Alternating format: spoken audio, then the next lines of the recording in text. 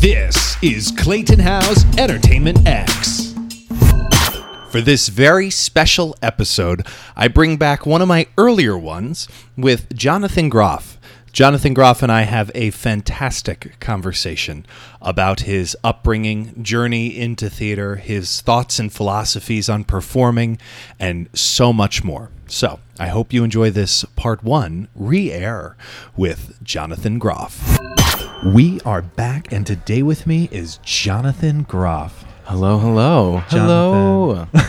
Thank you for spending some time with me in this whirlwind of a trip Of course. you're having here in New York. Yeah, my pleasure. Before you head back to Pittsburgh. Yeah. To continue filming Yeah.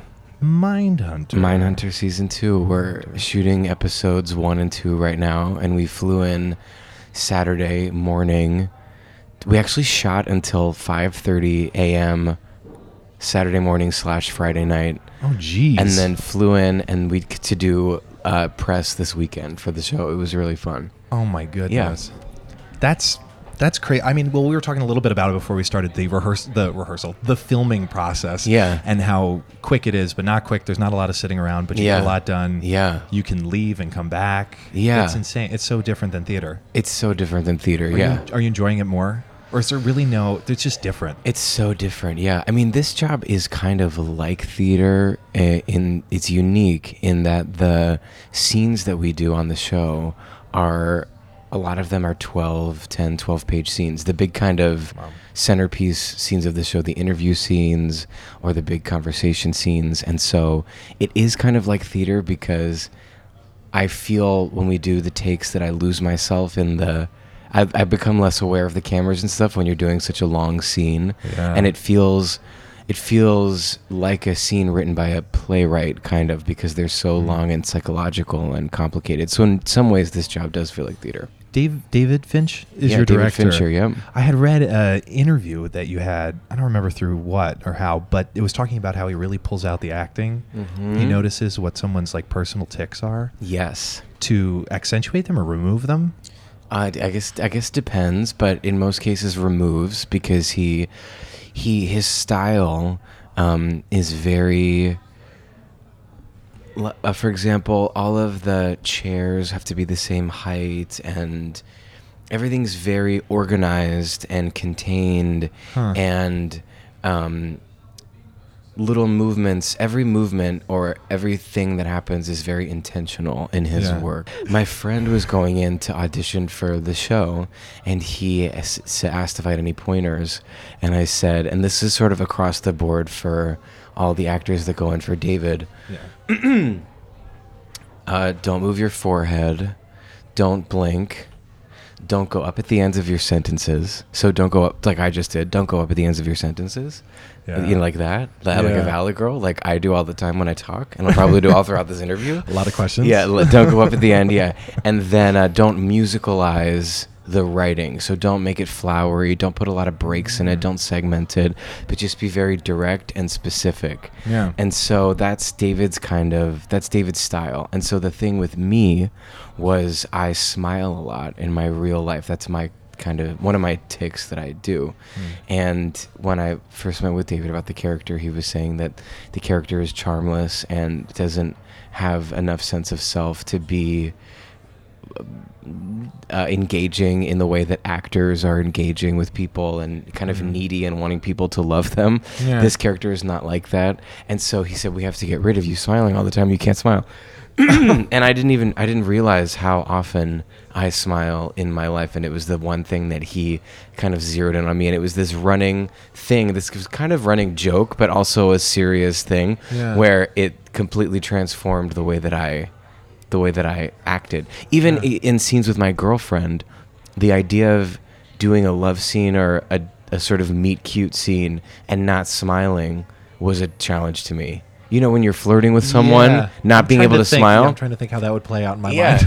But that it really in a direct way taught me so much about the character that even in a scene where he's hitting on this girl, he's not charming in that way that we normally think people would be. Yeah. What has David's like directing techniques taught you in working like on a scene? Are there any like? Yeah. I would say the biggest thing is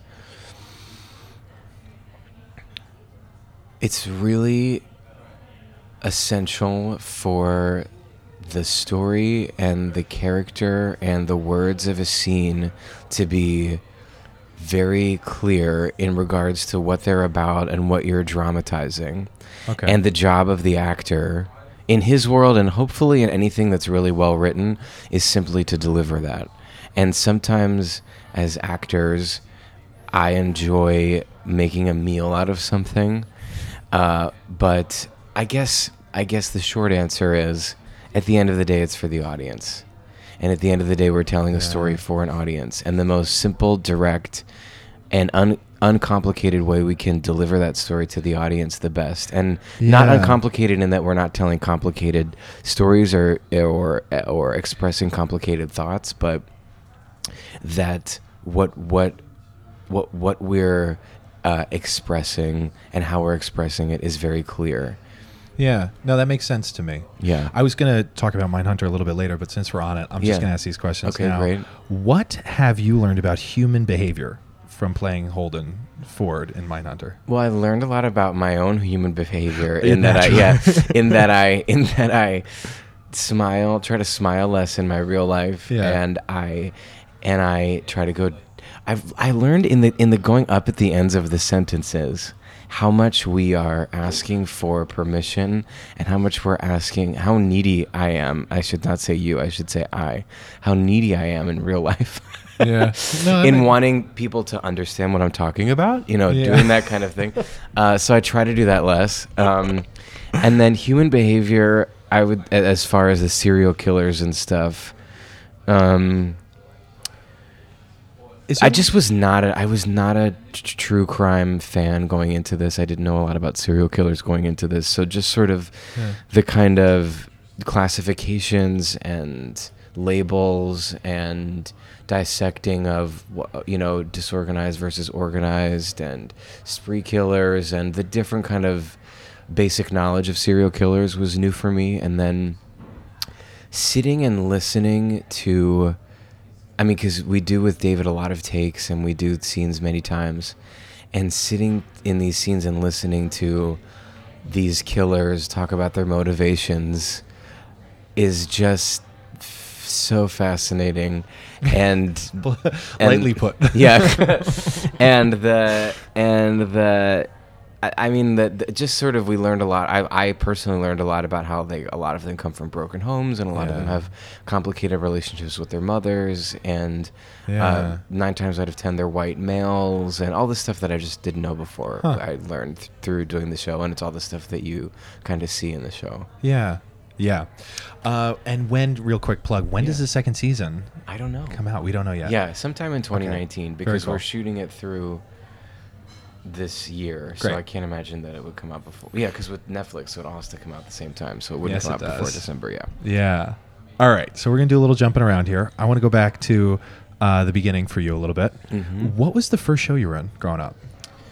I was in, I don't know if this counts, but I was Dorothy and the Wizard of Oz. That counts. In my dad's barn with my brother and our friends. We put on a production of the Wizard of Oz. How old were you? I was 4. Oh my goodness. Was it your idea or was it? It was, I definitely, when I watch the video back, I definitely am helping people through their parts, and I know everybody's lines, but I can't tell. My brother was technically the director, so could have been a collaboration. I would have never also been able to do it because it's my older brother, if he was not behind it. Yeah. So I'm sure he probably orchestrated it in some way, but maybe I pitched the idea. I don't remember the incarnation. Huh. Are there any standout values that your parents taught you growing up? Oh, definitely. Yeah. Hard work is the first one that comes to mind. Both my parents are really disciplined, and they made me, mow my grandmother's lawn, and my dad trains and races horses for a living, and I would have to come over on Saturdays once I was in high school and shovel horse poop out of the stalls and stuff, and I remember thinking, anything is better than this. Yeah. You're like, anything. Yeah, so just having those moments of having those moments of just kind of discipline and having to do work that you don't want to do, but you have to do it anyway. Yeah. I think is good in character building. And my parents are also, they're just great people. And the other thing they did for me that was really great and I think really unique and great parenting is that they are jocks. And my mom was a gym teacher, and they both played basketball in high school. But my brother and I are not jocks, and they really supported us and allowed us to do what we wanted. And instinctually, my mom, this was kind of before Oprah, in the early 80s. My mom let me dress up as Dorothy in drag, when I was 4. Yeah. And let us play and kind of be free and express ourselves and drove me to play practice. Do you think there was ever a thought in her mind, or it was just like, that's just who she is? I think it's who she is. She just kind of really wanted to be a mom. She really wanted to have kids. But she never did that thing where, at least as far as my career or my imagination was concerned, she never did that thing where she put expectation on me of, oh no, I don't want you to do theater. I want you to do sports. So I'm going to force you into soccer practice, even though you don't really want to, because it's what I want for you, which I think we see a lot in parenting. Yeah. And she's also there. Also, both my parents are very kind of, they don't take things too seriously. That's the balance in life, not taking things too seriously, but being disciplined. Yeah, exactly. Like because and I've heard this phrase a bunch of times, discipline equals freedom. I don't know if you... Totally. I just read this book, The Creative Habit by Twyla Tharp, which is an amazing book. I'm writing that one down. Yeah, it's incredible. Yeah. And she talks about how she wakes up every morning and has this she talks about rituals, one of the parts of her book, and how powerful rituals are and how rituals can unlock creativity and how discipline, especially because she comes from the dance world, unlocks creativity. And in the course of the book, she talks about Mozart and all these different people's throughout history, all these different artists' creative processes, and how hard work and discipline is actually what allows people to express talent and creativity, and how, yes, of course, sometimes someone out of the gate comes out with something that's amazing that was just an instinctual moment of self-expression, whether it's a musician or a playwright or an actor or a director or whatever. But you need discipline, and you need that. Anyone who's succeeded has had discipline. Yeah. There's that it's whatever, or even Barbra Streisand, who's, never had a voice lesson and can just sing amazingly. She did so many things other than singing. She's so disciplined and so passionate and such a perfectionist. I noticed that a lot of people at the top of their game are very, very disciplined. There's that real, even and we'll get to this, of course. We're going to talk about Hamilton for a second. Yeah. But even I just keep thinking about Lynn writing all of that. I mean, that doesn't happen overnight. Totally. That takes hard work, dedication. Totally. And discipline. Absolutely. When did you decide to go into theater, professionally, or really follow it? I did. So I did The Wizard of Oz, and then I took a break. I took a long leave of absence. And then I did plays in middle school, one in 7th grade where I was in the ensemble, and then in 8th grade where I had a lead part. Yeah. And my 8th grade drama teacher, Mrs. Fisher, Sue Fisher, shout out to Sue Fisher, she pulled me aside after a rehearsal and said, you should really think about pursuing this as a career, because I think you have what it takes to make it. And I had never thought about it as a career, honestly, until that point. Yeah. And there's this great theater in Lancaster called the Fulton Opera House that's an Equity theater. Yeah. And they were not Equity at the time, actually. They became Equity while I was working there in high school. And they were doing a production of Peter Pan a couple of months after Sue had told me to pursue it. And I went to that audition and ended up doing that. And then through that kind of met actors that were from New York It was such, I mean, I moved to New York when I was 19, and I don't know if I would have done that if I had not met these actors at the Fulton Opera House who were from New York, and I could talk to them and ask them questions. Because Lancaster is, it's 2.5 hours from New York, but it's a farming town. It's a different basically. town. It's a completely different thing. Completely different. And I learned so much from these actors, and then I worked at this community theater called the Ephrata Playhouse also in Pennsylvania. And so it was high school theater and those two theaters in my hometown that inspired me to move to New York. What was the advice that you were getting from people at the Fulton Opera House in terms of, were you asking, like, should I go to New York? Should I go to New York? Or should I do this as a... I was asking them, how they live in New York, how they go to auditions. I learned about Backstage Magazine and then subscribed to it after talking to those actors. And then as far as the performing of it all and the learning how to act aspect of it, I watched. That was my thing. That's still my thing, is watching and stealing.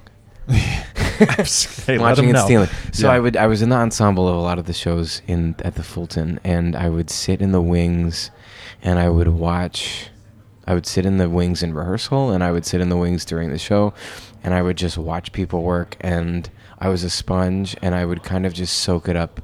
I would just soak everything up. We did a production of The Pirates of Penzance.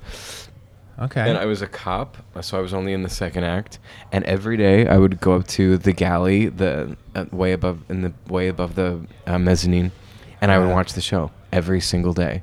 And I would notice the subtle changes or the lack of subtle changes, and I would pick up things along the way. And I learned so much from watching, and I still do. Yeah. And it's the sort of one of the great things about Mindhunter, I think of it so much, is that I get to watch and really listen to all of these great actors that we interview that come in and play the serial killers or the guest stars. A lot of the job for me on Mindhunter is sitting and listening, and watching how people work is so fascinating, especially people that come in for a couple of days on a set, just how they behave and how they are prepared or how they are not prepared, how they work with David, how David responds to them. It's just really interesting. It's got to be fascinating. Yeah, it's really great. Are there common themes among, like, the people top performers that you work with, even across all mediums? Absolutely. Coming in off book is essential.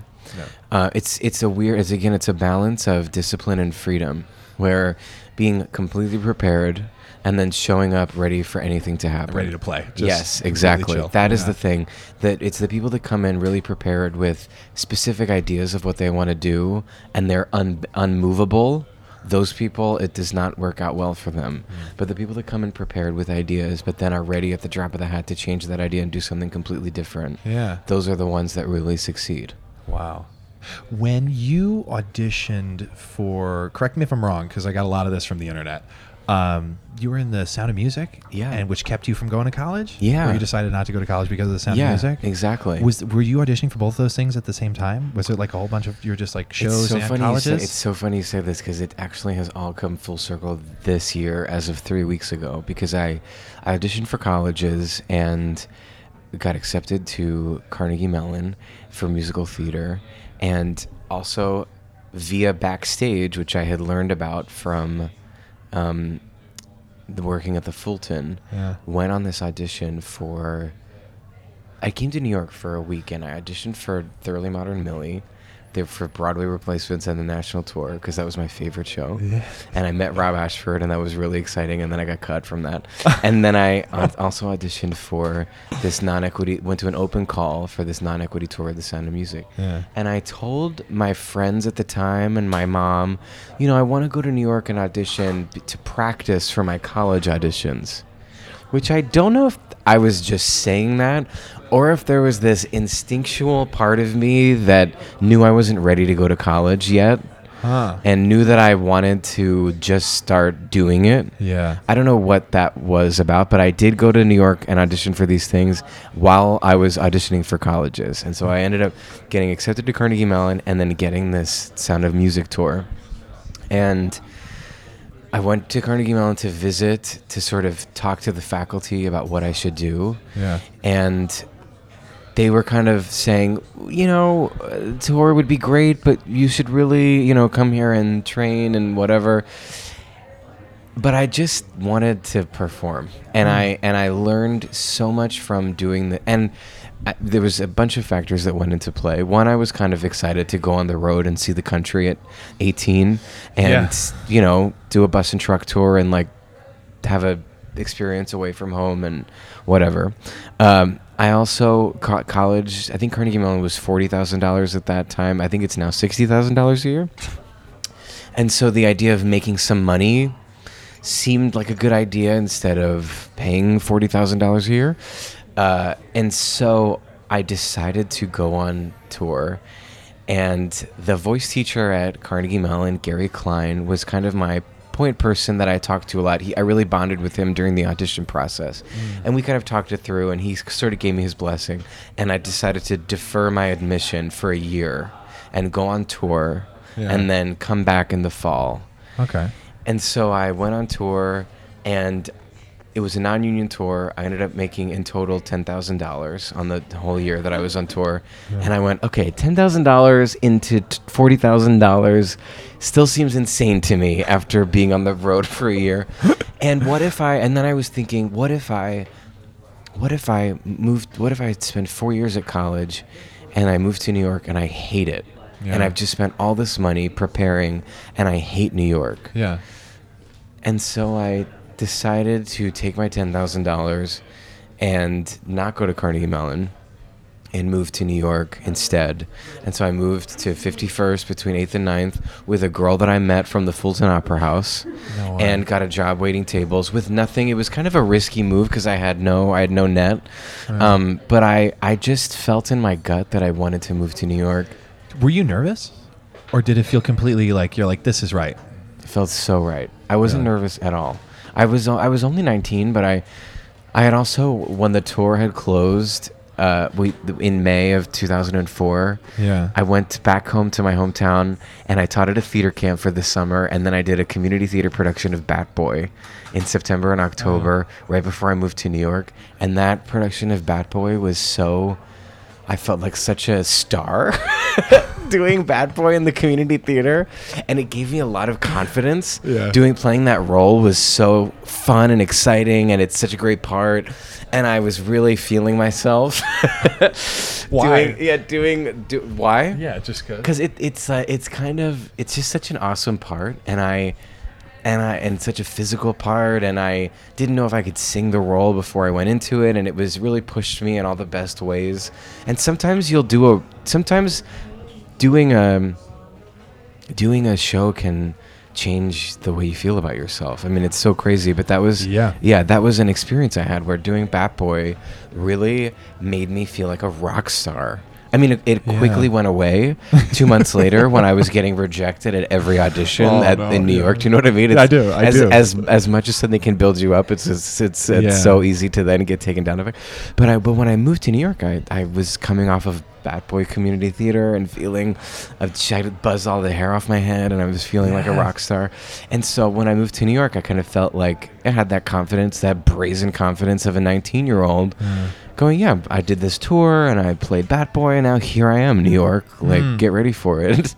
And then spent a year of auditioning and not getting anything, and the confidence slowly starts to get sucked away. And then I learned kind of how to maintain creative excitement while doing the demoralizing thing of going to 3 auditions in a day.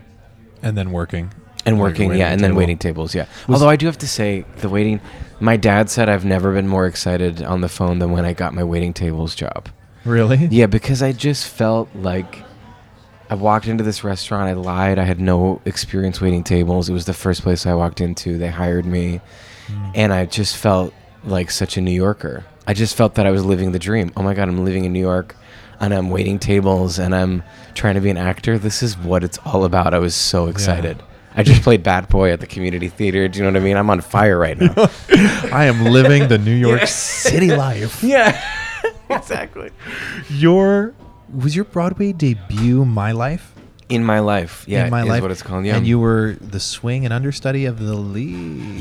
Yeah. What? Okay, so I'm so curious about this. Before we work our way to the more recent stuff, what did you learn about being an understudy and a swing, and how did that translate into like playing leading roles? Whew, yeah, It's a big question. Like, Okay, I'll I mean, you didn't ask me it's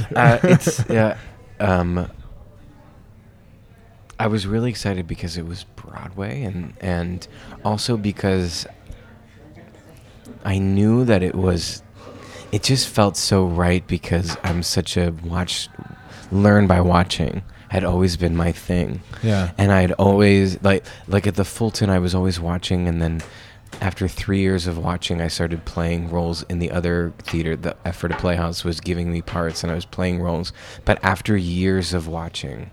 And so it felt so right that for my first experience on Broadway, I got to watch and kind of be a fly on the wall.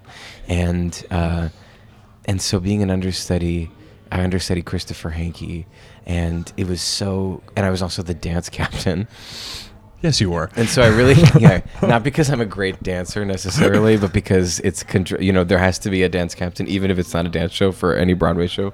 All right. But so I had to learn everybody's blocking and write it down. So I was not only watching the acting, but I was watching the blocking and learning about the lighting and learning about where people stand on. It was just the most amazing learning experience, where people stand in numbers on the stage and how blocking changes, and all of that stuff was technically just amazing to kind of be forced to learn that, because you have to write it all down in a giant book as the dance captain. So that was a great learning experience. And then also, the show was so hated and so made fun of and so sort of spat on by the community, that also and these actors who were so talented had to go to the theater every night knowing that everyone was making a joke out of what they were doing, and watching how they kind of rallied and made the most of it and did it despite the bad energy around them was also a learning lesson. Yeah. In that, when I went and did Spring Awakening, it was like the opposite, where we were getting all this praise, but we still had to go and do the show as though we weren't getting that praise. We still had to go and just do the show the way that we knew how to do it. It was weirdly similar. The cast of In My Life had to do the show despite the bad press, and the cast of Spring Awakening had to go do the show despite the good press. Was that a company conversation where they're like, listen, this is a big hit, but we can't go out there and perform in it like it's a big hit. We have to tell the story. Michael never. That was a conversation during Hamilton that Tommy Kail gave to the cast, but it was different with Michael Mayer, because Hamilton was a blockbuster from before it even started. But with Spring Awakening, it was a different thing, where we couldn't sell half the house during previews on Broadway. And when we moved into the theater and I went into my dressing room, and Michael Mayer came into the dressing room and said, wow, here we are. And I said, Michael, I don't know how I'm going to decorate my dressing room. And he said, well, I wouldn't decorate it because I don't know if we're going to be here that long. And it wasn't until and some nights during previews, our stage manager would come over the mic and say, okay, you guys, so you're going to see a lot of velvet in the velvet seats. It's purple velvet seats in the theater at the Eugene. You're going to see a lot of velvet tonight, but just know that there are 500 people in the audience, which is twice the amount of people that we had off Broadway at the Atlantic. So just think of it as double the size of what we did off Broadway. I mean, we were like, this is not going to... we're not going to last. And then we got a great New York Times review, which allowed us to go until March, and then it all dropped off again. And then the Tonys happened, and then we were fine. Yeah. But it didn't, for us, we were always, it was a real surprise, the success of the show. And the Tonys, we couldn't believe that we won 8 Tony Awards. It was all a complete surprise for us. So there was never...